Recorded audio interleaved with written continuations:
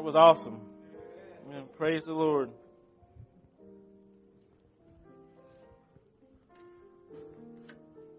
If I may do a quote from Coming to America, those girls can sing.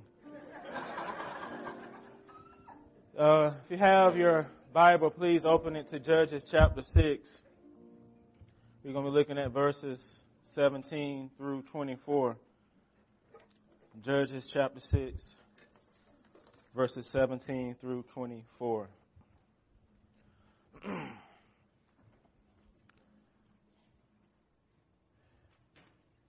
People continue to witness and even experience the painful realities of living in a broken and fallen world. People continue to experience these things, witness them. This is true in our country. It is also true in places across the ocean, like in Kenya, Nigeria, and Paris. And you see the brokenness. You hear about it. You listen to political rhetoric about it on TV or the radio. You even express your own opinions. You even post your opinions and views on Facebook. You even share them in private conversations. And some of you are scared. Some of you are afraid. Maybe some of you are angry and frustrated. But in all of our responses this week to things that have taken place in our world, both rational and irrational, have you asked yourself this question? Where is Jesus? Where is Yahweh Elohim? Where is He in the midst of terrorist attacks? Where is He? Can we point to proof of His presence when things seem to fall apart? These are important questions, and I'm telling you, people are asking these questions, Christians and non-Christians, and there are no easy answers to them. I've been preaching that God meets us in our broken places. And trust me, there are a lot of broken people in the world right now. I've said He meets us in our broken experiences. He meets us in our broken view of Him. He meets us in our broken view of self. And that's biblical truth. But life can be cruel. It can be scary. It can be unfair. It can just be downright godless and evil. And life can beat you like with a baseball bat, delivering blow after blow of disappointment, tragedy, and fear, and hardships. And it can bring you to a place of unbelief. It can bring you to a place where you start to doubt, is Jesus here? Where is He? It can make you say what Habakkuk says, "O Lord, how long shall I cry for help, and you will not hear? Cry to you violence, and you will not save." Like the psalmist in Psalm 13, how long must I take counsel in my soul and have sorrow in my heart all day? How long will my enemy be exalted over me? Have you ever said that? When you hear stories about 11-year-old suicide bombers and other heinous crimes, you are lost for words. And all you can say is, "Oh Lord, how long? Oh Jesus, please come." When you reach your breaking point in life, when we all have our breaking point, you will say, "Oh Lord, how long? Oh Lord, how long?" Let's not be deceived of our first world comforts.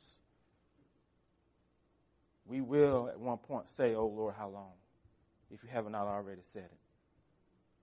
People in Paris and Kenya and Nigeria, they're saying it. They're saying it.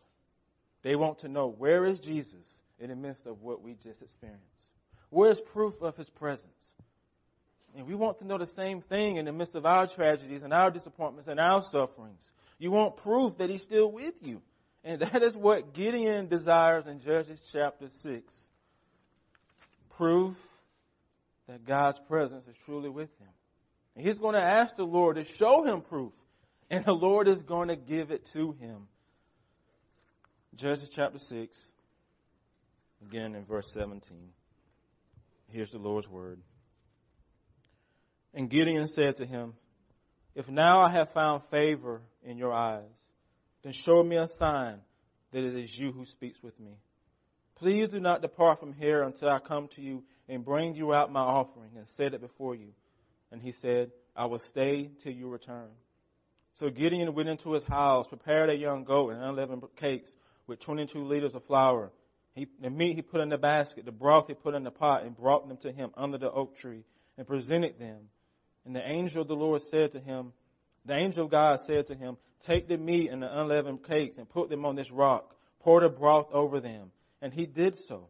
Then the angel of the Lord reached out the tip of his staff that was in his hand, touched the meat and the unleavened cakes, and fire sprung up from the rock and consumed the flesh and the unleavened cakes. And the angel of the Lord disappeared from his sight. Then Gideon perceived that he was the angel of the Lord. And Gideon said, Oh no, O Yahweh Elohim, for I have seen the angel of the Lord face to face. But the Lord said to him, Peace be to you. Do not fear. You shall not die. Then Gideon built an altar there to the Lord and called it Yahweh is Peace. Let us pray. Yahweh is peace. We can sing about that, Lord, but it's often hard to believe it when we look around and we don't see peace. It's hard to believe it when all we see is anything other than peace.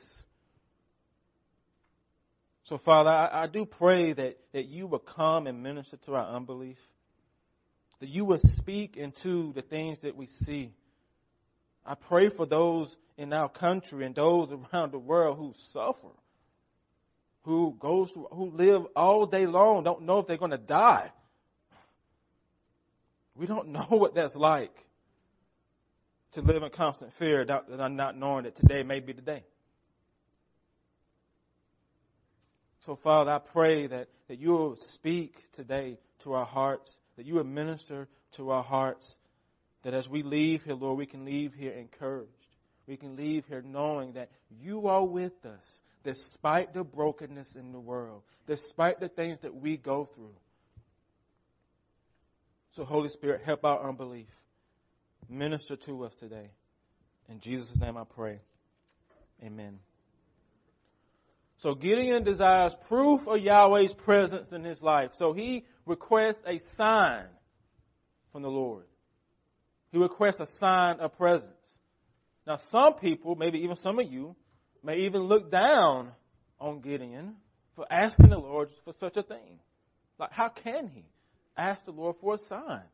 Especially in light of the favor that has just been spoken into his life in verses 12 through 16. Yahweh is with you, O mighty man of valor. So go out in this might of yours and save Israel. I will be with you. You shall strike the Midianites as one man. Those are words of favor. But we can't be so quick to look down on this man. We have to see him in context of what is taking place in Israel. See that. You got to see that. It's like you going to a victim over in Paris and saying Yahweh is with you. Do they believe you at that moment? Do they believe you in that very moment that He's with them in the midst of their loss? No, they probably won't believe you because of what they just went through. So we have to see Him in what He's going through. He's in the midst of oppression. That's what He's going through. That's what His people are going through. Now, we know it's distant from the Lord because of their idolatry, but it's still hard. It's still oppression. 7 long years of it. 7 long years that have been in the hands of the Midianite people. And verses 1 through 6 talk about it. See, none of us know what it's like from personal experience to be a believer under that kind of oppression. In where we are today as American Christians. We don't know what it's like to be believers in the midst of a genocide. We don't. We do not know what it's like to be a Christian there. We don't know what it's like to be a Christian in constant fear of suicide bombers. We don't know. And I'm telling you, Gideon's oppression is not red cups from Starbucks. That's not his oppression. It's much severe. It's much severe. People are coming into his village, raiding his village year after year, year after year. I mean, they're hiding food in caves. That's what they're doing in the nation right now. They're hiding food in caves because people come and raid their land year after year at harvest time.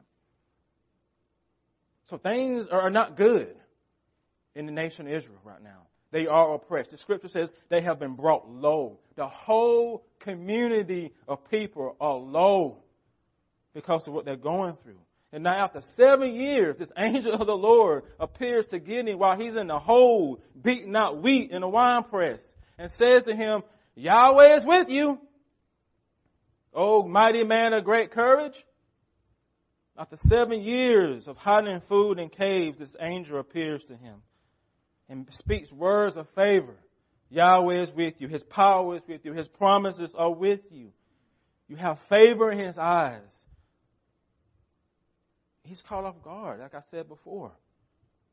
And I'm sure Gideon knows these words of favor. He understands what he's saying, but it sounds too good to be true given his present situation. Sound too good to be true. So in verse 17, Gideon says, if I have found favor in your eyes, then show me a sign that it is you who speaks with me. If I have found this favor, you got to show my brother a sign that this is you who's speaking with me. Because these words sound too good to be true. And we know when something sounds too good to be true, it's probably not true. Right? It's usually a scam. So Gideon has doubts. He's not fully convinced of the identity of the person speaking to him. That's the point. He's not fully convinced that this is the angel of the Lord yet. You see, we have the privilege of looking back into history. You got to understand that. We're looking back into history. So we get to be Monday morning quarterback saying what Gideon should and shouldn't do. We get that benefit. He doesn't have that benefit. He's not looking back in history. This is his reality. This is what he's going through. And he's not convinced that the person speaking to him is the angel of the Lord yet. So he has doubts. He has uncertainties. Because the individual, he's talking a good game. He's saying wonderful words, making all kind of promises. Yahweh is going to be with you.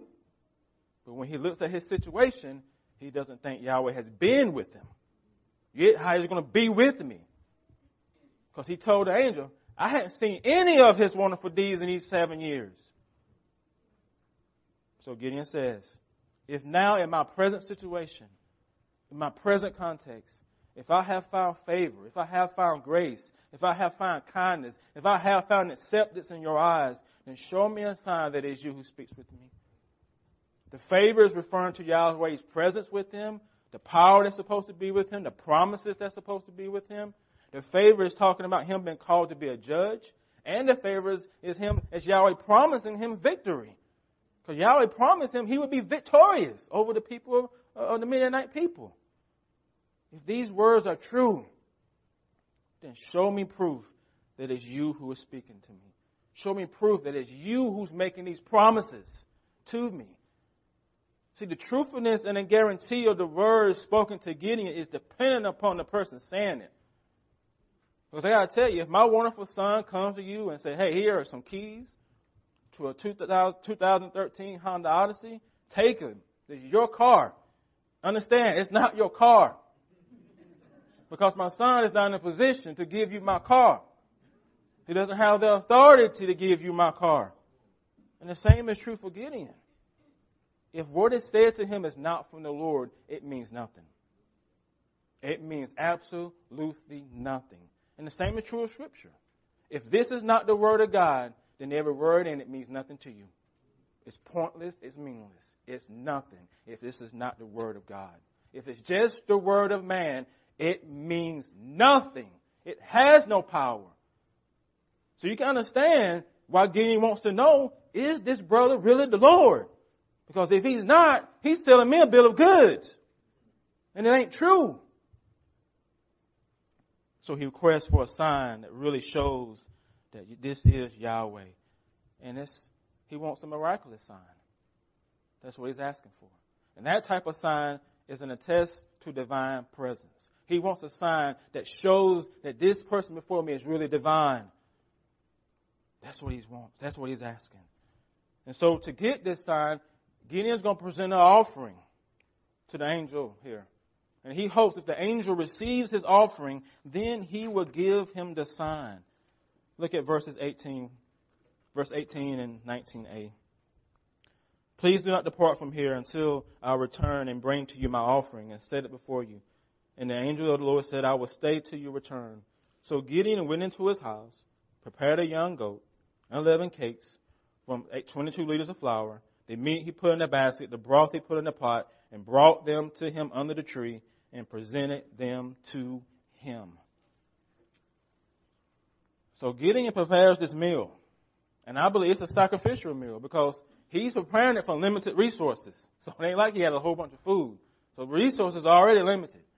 So it's a sacrificial meal because he wants to get this sign. He wants to make sure, he wants confirmation of what has been said to him is from the Lord. The text says he presents these items to the angel. He presents them like a presentation because he wants the angel to accept them, to approve of them. And if he does, he's going to give him a sign of presence. So when he presents the items to the angel doesn't eat them. He doesn't eat the food. Take notice of that. Instead, he commands Gideon to do something else with each of the items. The bread, the meat, and the broth. The text says the angel of Elohim tells him. That's another change in the terms used of God. I believe this is the angels speaking in the name of God with authority, commanding him to put the meat on the rock, the cakes on the rock, pour the broth on top of the rocks. Why is he telling him to do these things? He's preparing Gideon for the sign. He's preparing Gideon to receive the sign that he's getting ready to perform. Because this offering is not to the angel. This offering is really to Yahweh, not to the angel. And so he wants proof of presence. He's going to get the proof of presence. And the sign that the angel gives to Gideon is a sign that is common throughout the Old Testament. Verse 21. The angel of the Lord reaches out the tip of the staff that is in his hands and touches the meat and the unleavened cakes. And fire springs up from the rock and consumes the flesh and the cakes. Two things here. Fire is the sign that shows that this is Yahweh before him. Fire is the sign that proves his presence. Fire communicates Yahweh's glorious presence as judge, provider, protector, and even covenant maker. Genesis 15:17, Yahweh's presence was a smoking pot and a flaming torch passing through the pieces of animals in his covenant with Abraham. Fire. Exodus 3, the Lord appeared to Moses in a flame of fire in a burning bush. Fire. Exodus 13, he led Israel by a pillar of fire at night in the wilderness. Fire. Exodus 19:18, the Lord descended upon Mount Sinai in fire. The verse says, Mount Sinai was wrapped in smoke because the Lord descended upon it in fire. Daniel, in his great vision of the Ancient of Days, says he took his seat on his throne. His throne was fiery flames. Its wheels were burning fire. And streams of fire issued and came out before him.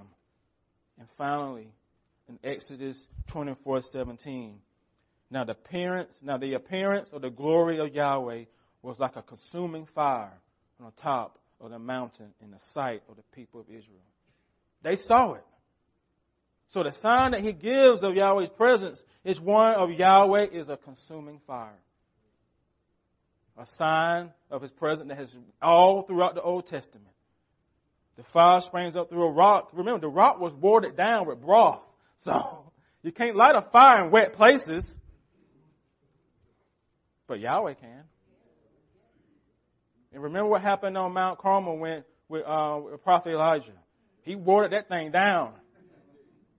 3 times. It was soaking in water. And Yahweh came down in fire and consumed it all up. That's our God. That's his presence. And second, he consumes the meat and the cakes. Why is that significant? Because that means Yahweh accepted Gideon's offer. That's what it means. Because remember that the angel had him lay out these elements on top of the rock. And what Gideon does here is similar to the offerings that his ancestors offered to Yahweh in the past. All the elements are present. The meat, the bread, the broth, the rock as the altar. And so I believe what the angel has Gideon offer to Yahweh is a peace offering. And a peace offering is given in response to Yahweh's favor toward the one who offered it. Because remember, Gideon has his favor already. And so this offering is given in response to that. Gideon's ancestors knew and saw firsthand that Yahweh is a consuming fire. And I believe his forefathers told him these stories. When Gideon saw this sign, he finally understood that this person before me is not just a man. It's not just a prophet. It is the angel of Yahweh, representing Yahweh himself. Verse 22 says that Gideon perceives that it is the angel of the Lord.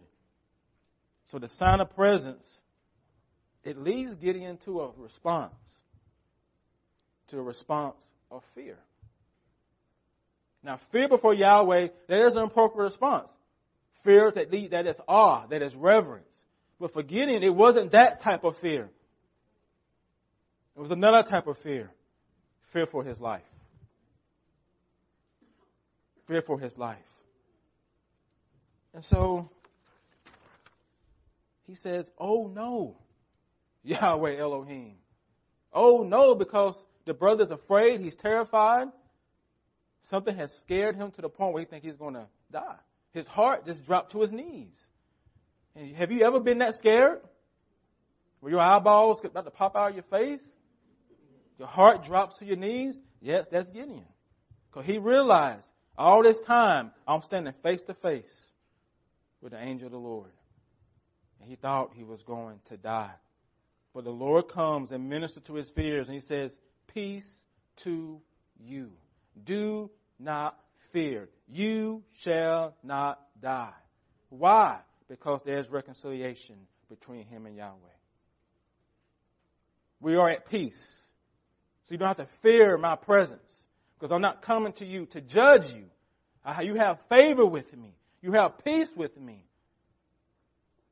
And Gideon's response, for the first time, he responds in faith. For the first time in this conversation, you see Gideon believe.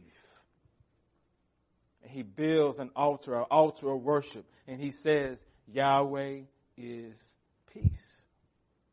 I hope you see what the Lord has done with Gideon. From a place of unbelief to belief. From a place of saying Yahweh has forsaken his people to a place of saying Yahweh is not at peace with his people. So what do you see here? Lord meets this broken man and brings him to a place of greater faith and trust in him. And he does the same thing for you. He will meet you there and bring you to a place where you can trust him. What is God preparing him for? He's preparing him to go to battle with 300 men against thousands of men. I got to tell you, I'm not going to battle with 300 men against 100,000 men. If I don't believe Yahweh is with me, you got to see all this in context. He's preparing Gideon to trust him enough to say, I'll go to battle with 300 men against a whole army of people and still trust that you're going to give me victory. That, you got to have a whole bunch of faith in Yahweh and his promises. Now, when you look at what takes place here, I know what comes to mind. You're like, he requests a sign is revealed, a sign is there's a response. And you're thinking, what does this have to do for me in our time? What does this have to do for people in our time, the church in our time? Should we ask the Lord to give us a sign of his presence? Do I have to make an offering to him to give me the sign? So what does this mean for my life, for your life, for the church all over the world? What does this mean for us today? I believe there are times and seasons in our life when life just has you in a chokehold and you can't breathe. and you want to know, is Jesus with me? I don't feel that He's with me. You're going to ask Him, Lord, show me. Show me that you're here. It could be through a difficult marriage. It could be through a joblessness, or homelessness, or a sickness, death, terrorist attacks, or whatever. Or living with a government who you believe putting your life at risk, whatever it may be. You're going to ask yourself, you want to know, is Jesus really here with me? Is He really here? You're going to want proof that He's with you in the foxhole. Show me a sign that it is you who speaks with me. Beloved of Jesus, please know that God the Father will show you that He's with you. He'll give you the assurance of His presence in your life, in the midst of your darkness, your darkest hours. Now, it may not be like Gideon, but He will come. It can be through answered prayer. It can be through a conversation with a fellow brother and sister. It can be even through a song on the radio or something. He will come to you. You can never get to a place where you just say, I don't need faith. It's always going to require faith. I hope you realize the fact that the Holy Spirit lives in you supernaturally is proof of God's presence in your life as a believer. That's proof. Because He made that promise. I will pour my Spirit on all flesh. Pentecost happened. The Spirit coming upon God's people. And so you got to hold on to that. You got to believe that. That's proof that He's with you. The cross is proof of His presence in your life and the fact that He is your peace. But do you believe it? Do you believe it? Because if all you have is a faith that's based upon what you see, you would never believe it. Because everything in the world says to you, there is no God. Look at what is happening. Look at what you're going through. Where is your God? He's not real. If He's real, why are these things happening to you? Why is evil in the world? You will have to believe. You may be foolish to believe it, but you have to. That Yahweh is still here in your life despite what you go through and despite what you lose. His presence hasn't abandoned you. You have to always remember, if you are a believer, the cross, this table here. And I said this before. If He sent His Son to die for His enemies, think about that. You got to really comprehend that. I know I said that a lot, but I want you to meditate on that. He sent His Son to die for His enemies. That's like you taking a bullet for those who blew up those people in Paris. That's like you say, I'm going to die for that person. Put it in that context. Because that's who you were before Jesus saved you. You were God's enemy. Destined for hell. First class ticket. And Jesus said, I'll come and die for that evil person. To make that evil person a son, a daughter. And so when you look at this table, you got to know what happened on the cross. Everything changed then. And so if God did that to His Son for me while I was an enemy, what is He going to do for me now as a son, as a daughter? Much, much more. And so you can look at what you go through and say, my God has me. My God got me. No matter what the world does, no matter what the enemy does, I am okay. I can get through because of what my God has done for me. Me and Tracy was driving home from basketball practice on Sunday. And he said to me, Daddy, is this real? I said, what is real? And he's talking about a song that was on the radio station that was playing. He asked, is this song real? Is this song real in what it's saying about Jesus? And what was the song says, there's power in the name of Jesus to break every chain. And my son wanted to know, is that real? Is that real or is that a lie about that song saying about Jesus? It's real. In the name of Jesus, there's power in the name of Jesus to break every chain in your life. But you have to believe it. And if you don't believe it, you say, Holy Spirit, help me overcome my unbelief. And so if you're in unbelief today, then this table here is to help you believe what is hard for you to believe. That Jesus Christ is real in your life, despite what you go through. And this table is for those who have faith in Him. This table is for those who have been saved by His redeeming blood, those who have saving faith in Him. And if you've made that decision, then this table is for you, and you need to come and get encouragement because you are His. Now, if you don't know Jesus, then you need to come talk to me after the service, and I can tell you how you can know Him. Because if you don't know Him, you ain't ever going to find what you want out there. You're going to always be in disappointment. Because only Jesus can satisfy your soul. Only He can give you healing. Only He can make you right with God. There's no other way to make yourself right with God other than saving faith in Jesus. If you never come to Him, you're just faking it. You need to come and surrender your life to Him. Now, kids, parents, if your child does not know Jesus yet and have not been welcomed to the table by the church you attend, then I please let them abstain from the elements.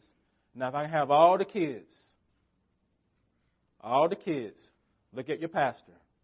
I want you to know that this table is a reminder to each of you what Jesus has done for you. There are those in the world who will tell you Jesus ain't real. He did not die on the cross for your sins. I'm here to tell you He did. And this table is a reminder of that. It's my prayer. It's a prayer of your officers. It's a prayer of your parents. That one day you too will come to saving faith. And when you do, you can partake of this meal with your church family. So I'd like to call the officers forward. And before we receive the elements, go to the Holy Spirit and ask Him to prepare your hearts for the Lord's table.